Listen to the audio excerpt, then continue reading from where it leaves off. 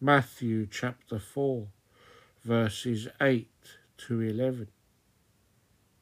Again, the devil took him up on an exceedingly high mountain, and showed him all the kingdoms of the world and their glory. And he said to him, All these things I will give you, if you will fall down and worship me. Then Jesus said to him, Away with you, Satan, for it is written, You shall worship the Lord your God, and him only you shall serve. Then the devil left him, and behold, angels came and ministered to him.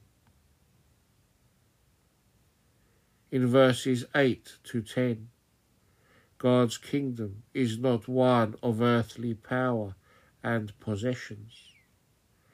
In the devil's test, Jesus was being asked to choose worldly power over the kingdom of God.